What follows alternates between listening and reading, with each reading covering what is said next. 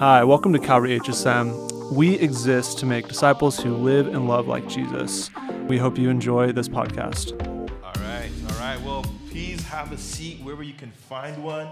I would encourage you to move up to the front if there's an empty seat in front of you.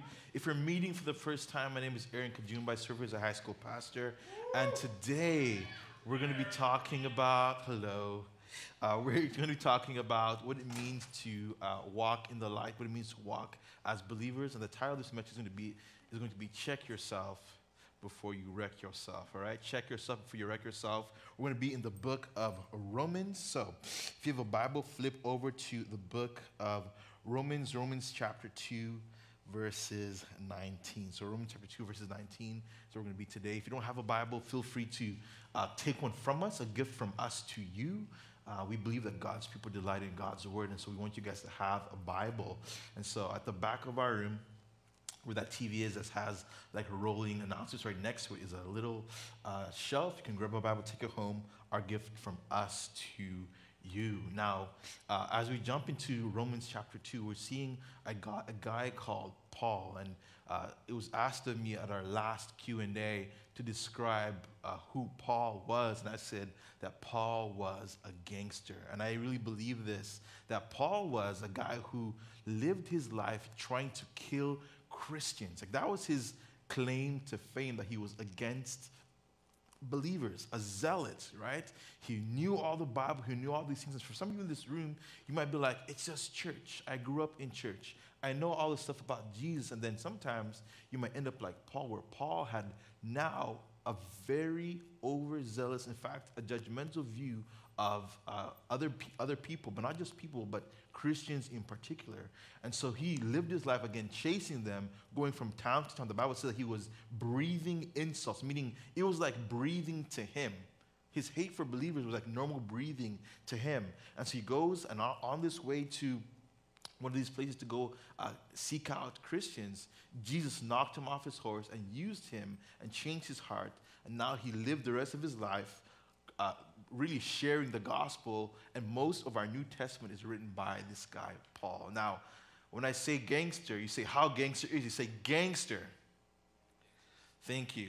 How gangster is he? He was so gangster that he, at one time, was beaten, and some people would say he died, some people don't say he didn't die, but he was so convinced that his disciples came, laid hands on him, and he got back up, talked about this last week, and went back into the same city to go preach the gospel. It's like if someone beats you up and leaves you, and they even think you're dead, would you have the confidence to get back up to go back into that same city? I don't know. But Paul was that guy.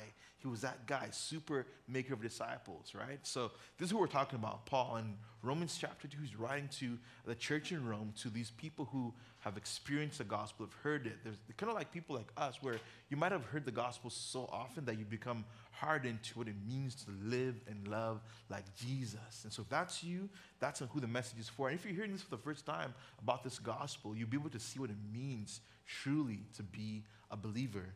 And what he's talking about actually is about people who are living a life of righteousness or unrighteousness. People who are living a life of unrighteousness and unrighteousness. And for our definition, to know what it's about, righteousness is this: measuring up to God's standard. That's what it means to be righteous, to be a person who walks and lives how Jesus, how God would want us to live. And I believe that our life as believers is supposed to be one of righteousness, living up to God's standards. See, the book of Romans in chapter 1 talks about how all of us hear these things about God, then we suppress the truth in unrighteousness, meaning we want to do what we want to do, and so we say, God, forget you, I'm doing my thing my way. So the real issue for man is sin, and yes, pride, but it's the truth that we don't want to live the way God wants us to live, and so we suppress the truth in unrighteousness. And I believe that God wants us to live in these three motions: to live in righteousness, but upward with Him, inward inside of us and how we live in our spirit, in our soul, to have peace in ourselves, and also outward towards other people. Again, upward inward, where you have peace up with God, inward you have peace with God inside, and how you live and love inside your internal turmoil, then outward with people around you. And so I'll say this, that our relationship with God really, if it's talking about how our relationship upward first, our relationship with God then determines our relationship with ourselves. It defines who we are. How we live with God, and how we delight in God, and how we know God determines our identity. And the second thing with that is this, then our identity, therefore, then determines how we interact with the world, outward. How we know who we are about ourselves with God now shapes how we are with people around us, right? It gives you a definition of how to live amongst the people who are around you.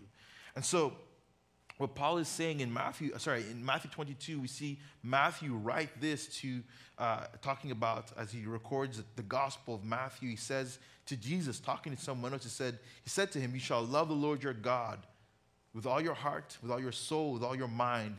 And this is the greatest and first commandment. And the second is like it, you shall love your neighbor as yourself." He's saying that there are two commandments that flow from our love of God, that changes how we think internally, and then flows out to other people. To love God first and to love people.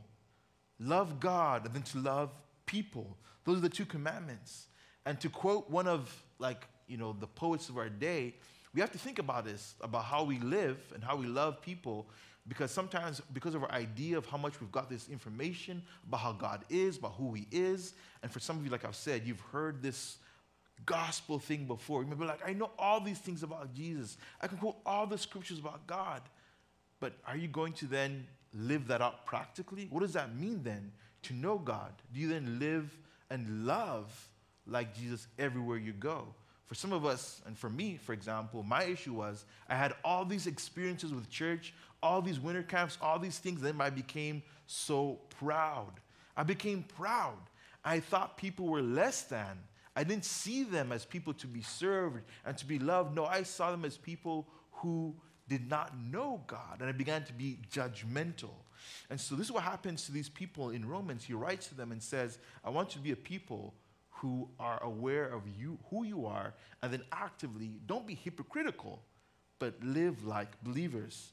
And so to quote one of our poets of our day again, Ice Cube, he says, you better check yourself before you wreck yourself. Now, there is going to be a little, thing up there. It says redo yourself, which is not, I can't imagine Ice Cube saying check yourself before you redo yourself. But anyway, he goes, check yourself before you wreck yourself.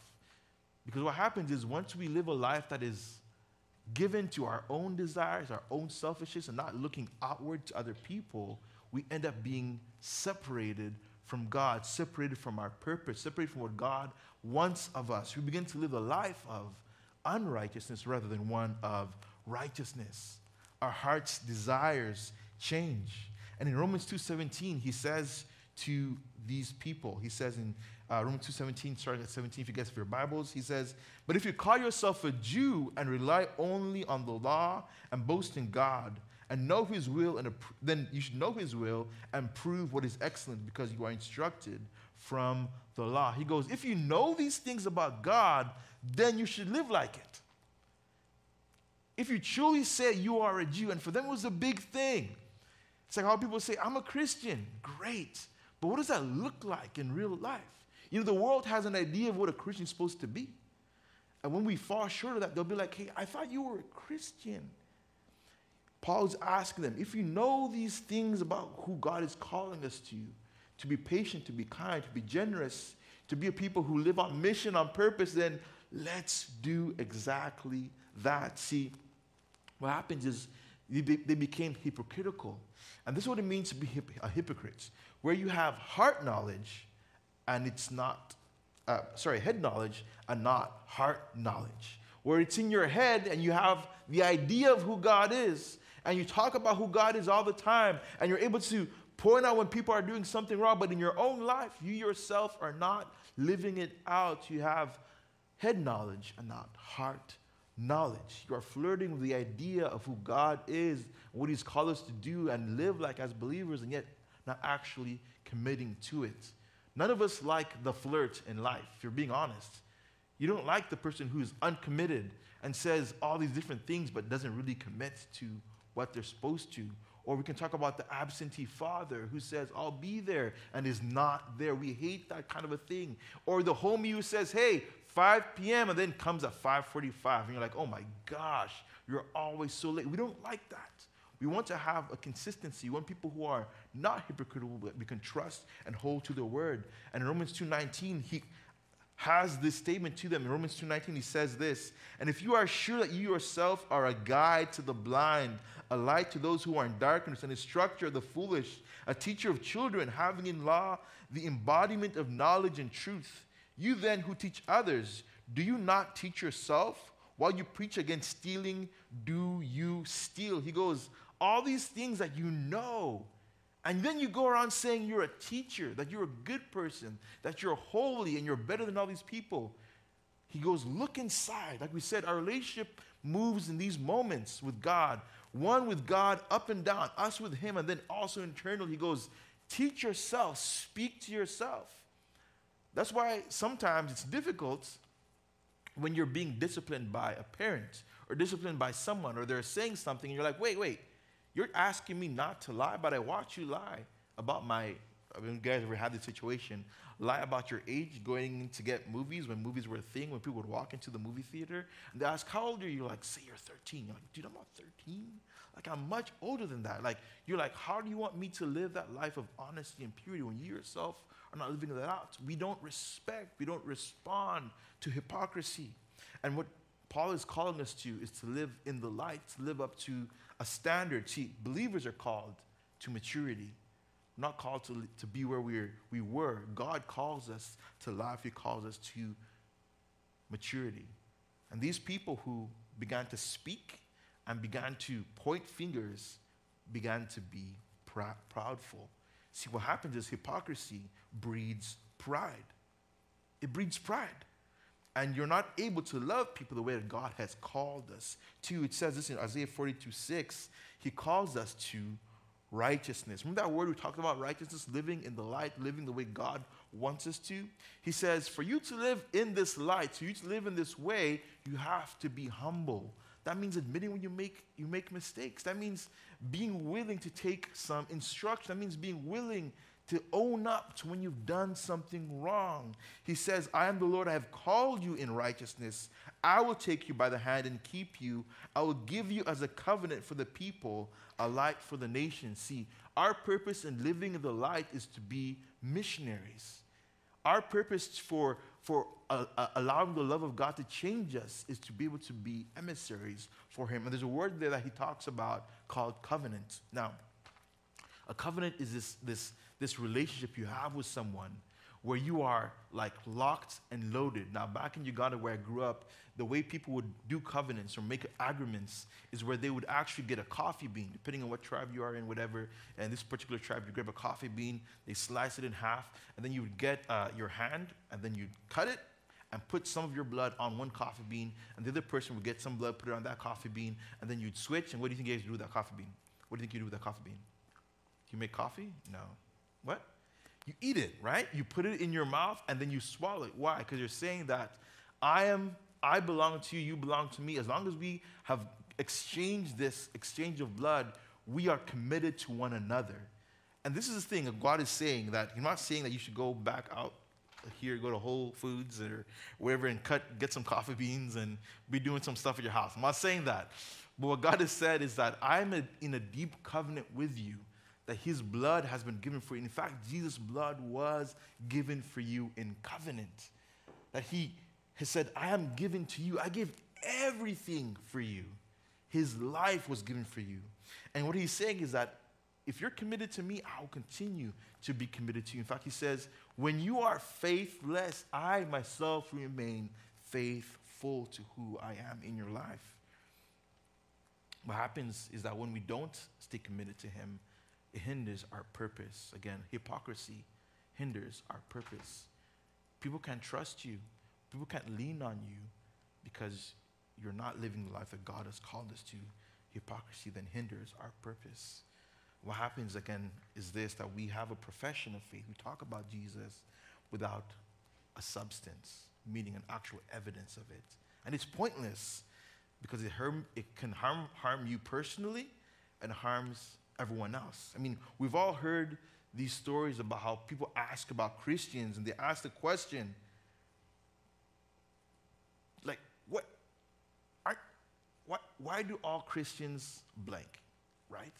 Why do all Christians do all this thing? And that's happened because we've made statements. We've done things that have stopped people from seeing the true Jesus. In fact, it was said of in 2 Samuel 12:14, we see this story, and this what happened with David is that David basically did a bunch of random things.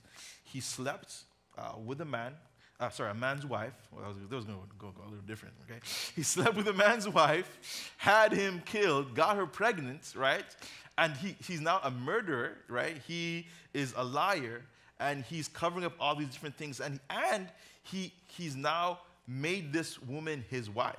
And he thought no one knew. All the while, God is seeing, God's, knowing what's going on. And all the while, people look at David and say, David's awesome. David killed Goliath. David speaks for God. He's God's blessed anointed one. And he was. And I think there's an understanding where all of us as believers, sometimes we sin. Does that make sense? Like, even David, who was, beloved by God, the Bible says, had a heart after God, he also himself sinned. And I think it's okay for us to understand that, hey, there's a way for you to get back up when you fall down. For me, that gives me hope. When I read in the Bible and I see people like David, I'm like, God, that guy, he was a hypocrite. And then I'm like, I'm a hypocrite sometimes. But then I see how God allowed him to be restored. But what it says in 2 Samuel 12:14, Samuel is a prophet who speaks on behalf of God, and he confronts David. And it's interesting how sometimes God will bring people in our life, and not specifically prophets, but people who confront us on our own mess. Like where we've done something wrong, like actually good friends, or maybe an actual good small group leader, or people who actually do care about your walk with Jesus. And they say, hey, can we talk about this real quick? And so God sends Samuel to him, and he says, how be it? How is it that you have allowed this one act, this thing you've done, to have the enemies of God look at you and blaspheme? So sometimes we give room for people. We give room for people to be able to, again, speak against God because our lives are not living openly, and they know the standard. What I'm saying is this. One, you can come back from a fall. David did. See, David was called a man after God's own heart, not because he used God's grace and just kept sinning. No, he repented. He turned from his sin. He said, I used to do this. I did this one thing, and now I'm turning 180 degrees around and changing my life. Now, there are consequences because of our sin? Yes, definitely. See, what happens with David is that baby actually dies. There are consequences for sin, real life consequences for sin. But the fact that God spared his life and in grace allowed him to have many more children, and in grace allowed him to remain king, is like, wow, like God still has his hand of favor upon those who are repentant, who turn from their sin and trust him. Hypocrisy hurts our witness. In Romans 2:25, it says this, for circumcision is indeed of no value if you obey the law. But if you break the law, your circumcision becomes uncircumcision. So if a man who is uncircumcised keeps the precepts of the law, will not his uncircumcision be regarded as circumcision? Then he who is physically uncircumcised, well, it's a lot of circumcision, but keeps the law will condemn you who have the written code and circumcision but break the law. So, there's a lot of circumcision. What does this mean? Okay, so you guys are wondering, what does this actually mean? What happens is this.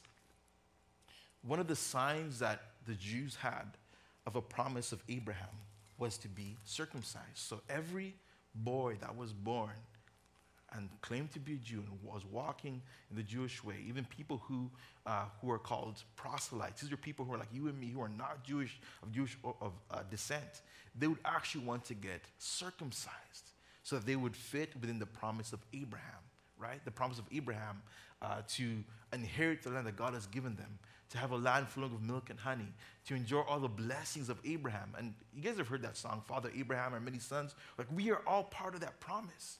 But what they would say is this, that if you don't have this circumcision, because circumcision was the act of giving yourself up to God, they would say that if you don't do this, then you're not part of what God wants us to do. For some of us today, we would say just coming to church is enough.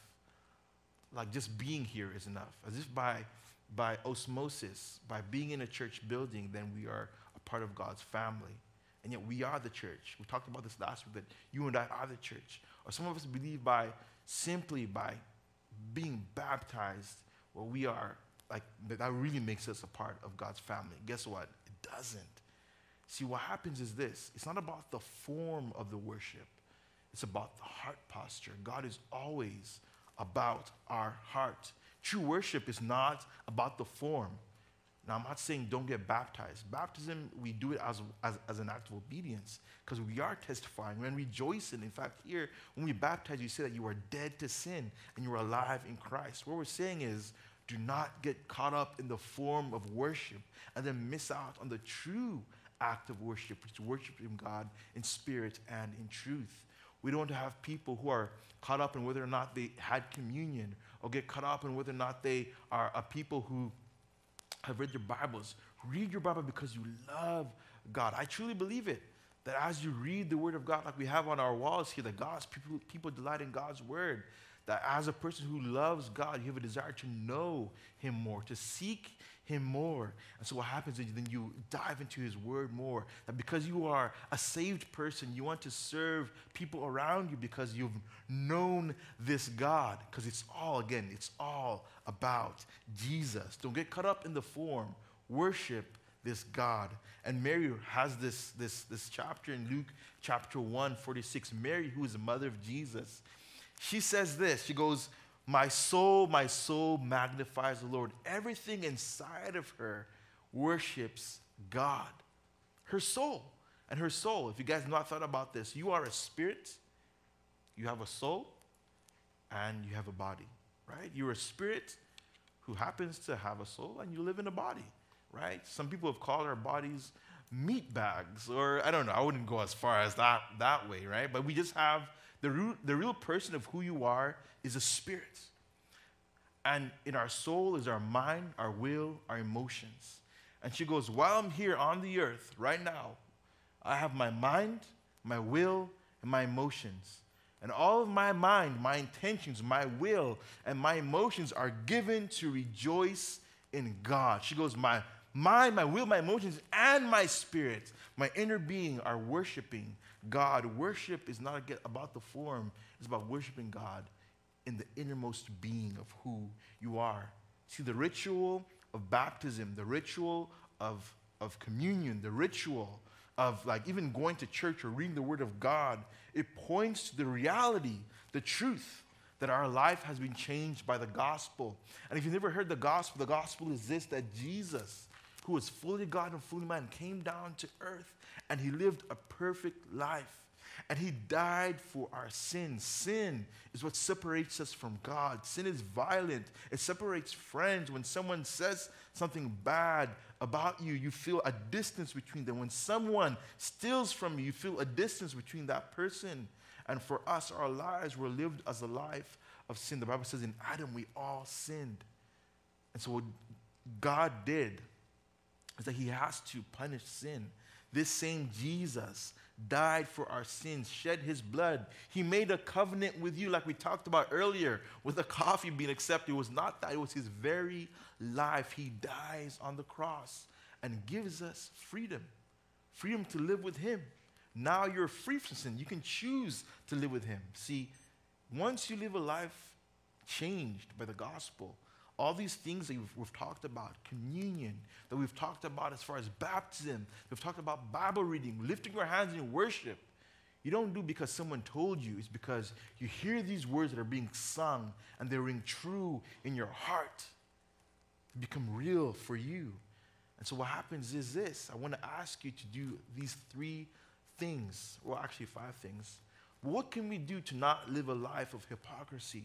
How do we fight our own internal hypocrisy? Because that's really the struggle for us, is wanting to live in unrighteousness again, living the life that we want apart from God. How do we do this? 1, we train our hearts to humility. Train your heart to humility. In 1 Corinthians 9:26, Paul says this. He goes, so I run with purpose in every step. Like, don't waste your life on things that are meaningless. Like, run with purpose in every step. I am not just shadow boxing. I discipline my body like an athlete, training it to do what it should do. Otherwise, I fear that after preaching to others, I myself will be disqualified. He goes, I'm intentional with every step, with everything I do. Now, you guys may be like, I'm not an athlete. But many of you have been in situations where you want something from your parents. And guess what happens to you? You begin to train yourself. They're like, you have to do the dishes every single Thursday for the next 4 months so I can get you. And you're like, dude, I'm going to do it. I'm going to make these things. Hey, you washed them and there was some cheese on there. All right. I'm going to go back. Teach me how to wash these dishes because I want to get that particular thing. You train yourself. What you see as a value, you actually will make time for. You will put a kind of a goal on and try to meet that goal. What Paul is saying is that we train ourselves in every step. Give ourselves leeway to lean on Jesus. When we fail, when we mess up, when we fall down, like David, get back up again and then run to Jesus. Don't allow these things to hold you down, be it an addiction, be it your own pain, be it your own struggles. Do not let these things hold you down. God wants to free you from those things. Train yourself like an athlete.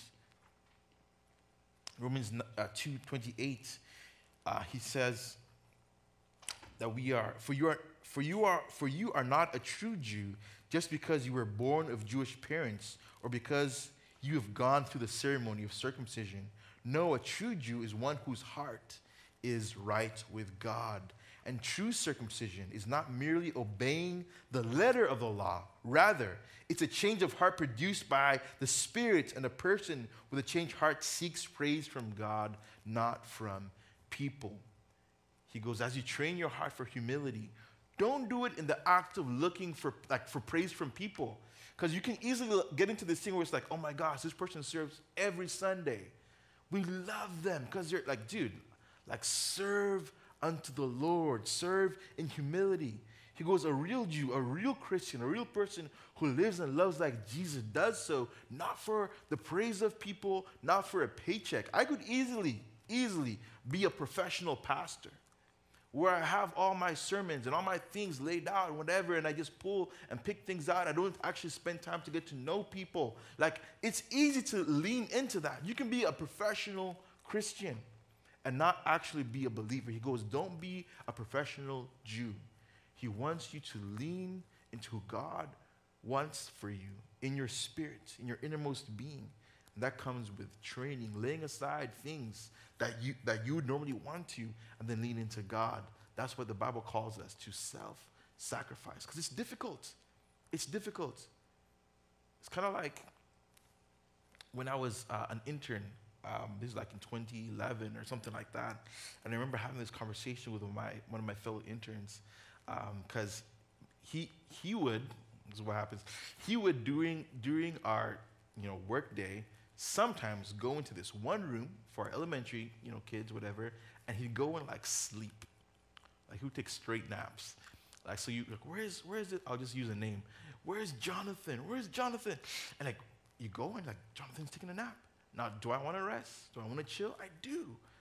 But I know that there's something I'm supposed to learn from this experience. And God wants us to grow from this experience of life and to achieve a goal, not just a goal of praise from people, but praise and honor from God as our supreme person.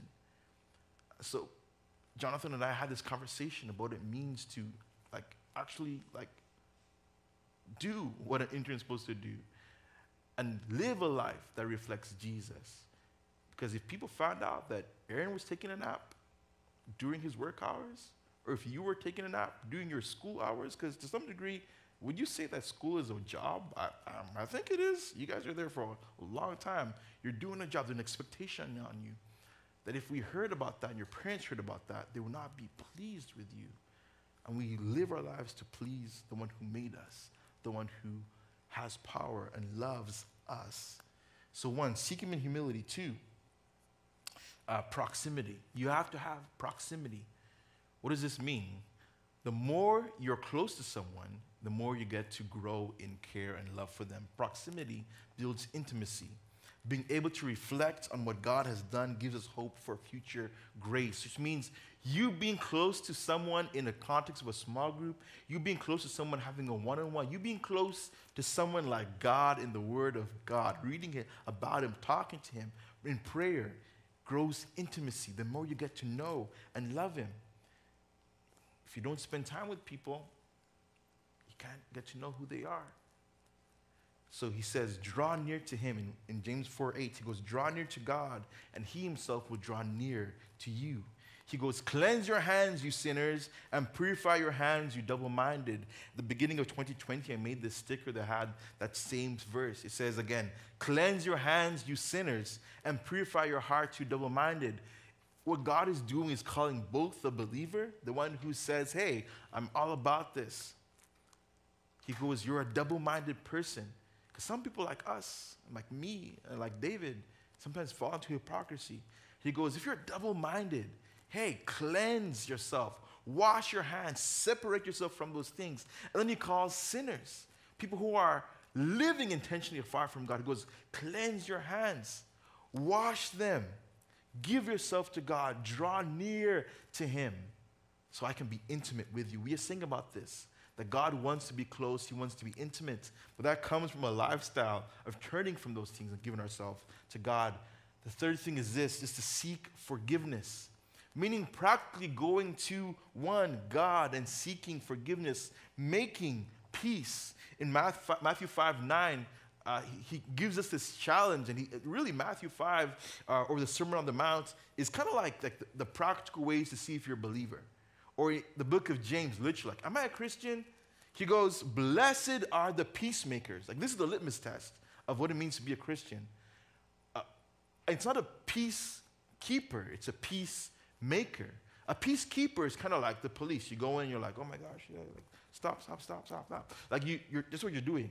A peacemaker goes in the middle of the things and makes peace, kind of like the army. He's saying that you have to be vigilant. You have to be, like Paul said, a person who trains their body. He goes, blessed are the peacemakers, for they shall be called sons of God. And in seeking forgiveness, sometimes that means you have to go in the middle of the war that maybe you caused, the brokenness that you caused, and seek forgiveness and ask for help from people. Ask for their forgiveness. Or in some cases, like, be willing to receive that. For some of us, it's hard for us to forgive. People come to us and they're like, hey, I'm sorry, will you forgive me? And you just don't want to hear it. You don't want to know about it. But he goes, you have to be a person who practically is a peacemaker.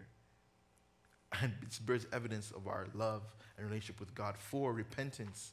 Be a person who lives a life of repentance. Like I talked about, we are people who live a life of repentance, turning from our sin and turning to God.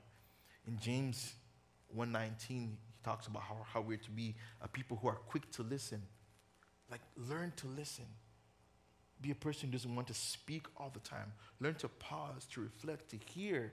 Be slow to speak, meaning you hear and there's always that one thing you want to say to get back at someone. But this person, but that, no, like he says, be quick to listen, be slow to speak, be slow to anger. Be long-wicked.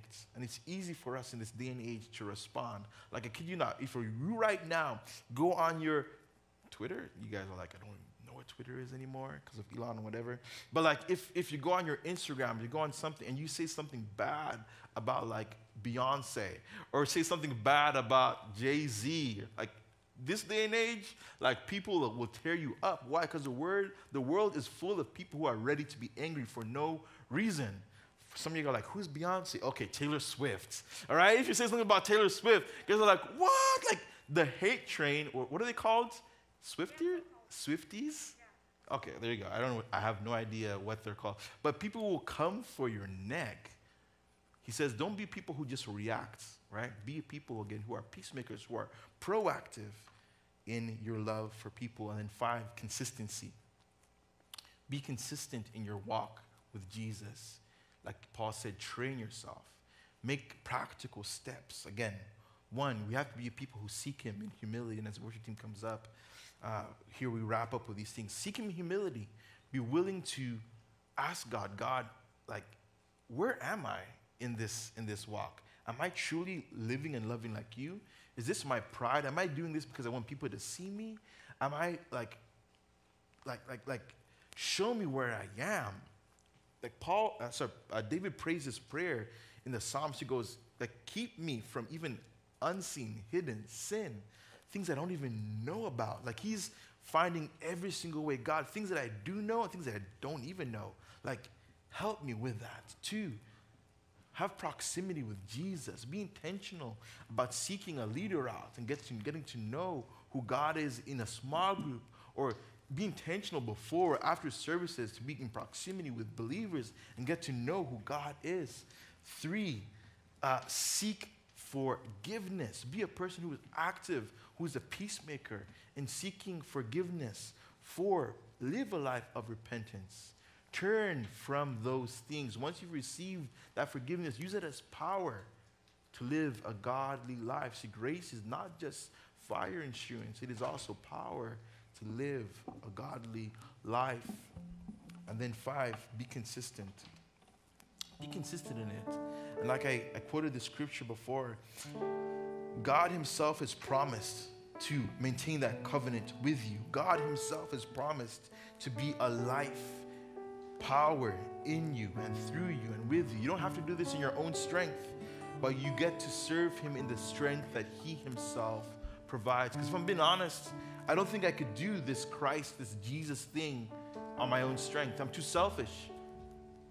I'm a hypocrite. I know where I stand. My preference is me. My preference is not other people. And so what we ask God to do is to change our convictions so that our convictions then lead our preferences. And we believe that our preference is going to be Jesus. Our preference is going to be others. Save people, serve people. We're people who know it's all about Jesus. Lord, help our convictions determine our preferences. This is what it means to live a life free of hypocrisy, to live a life free of selfishness. It's a life that's submitted to God, and he helps us do that. Let's pray. Lord, we thank you for today, Lord God, as in just looking at the book of Romans and how Paul calls believers, calls us to hire. And Lord, we know that we can't do that on our own. It takes us to be humble. Lord, humble our hearts, Lord. Help us, Lord God. And I'm just grateful for the reminder of people like David who messed up, and yet, Lord, you lifted them up again. People like Noah, all these people in the Bible, Lord God, who turned away from you. And Lord, when they turned to you, when they came back, Lord God, you welcomed them with open arms, Lord God. Let that be an encouragement to my brothers and sisters, knowing that you lift up people, Lord God, who are humble. Lord, I just ask for a blessing on all of us here in this room, that you remind us that you indeed died for us so we can be free, that you saved us so we can serve others. Lord, I ask that you just allow that to be a strength for my brothers and sisters, Lord God. Help us live a life that's full of true worship that honors you. And all God's people say, amen. Thank you so much for listening to this podcast. We really hope it blessed you. You can connect with us on social media at Calvary HSM 805. God bless.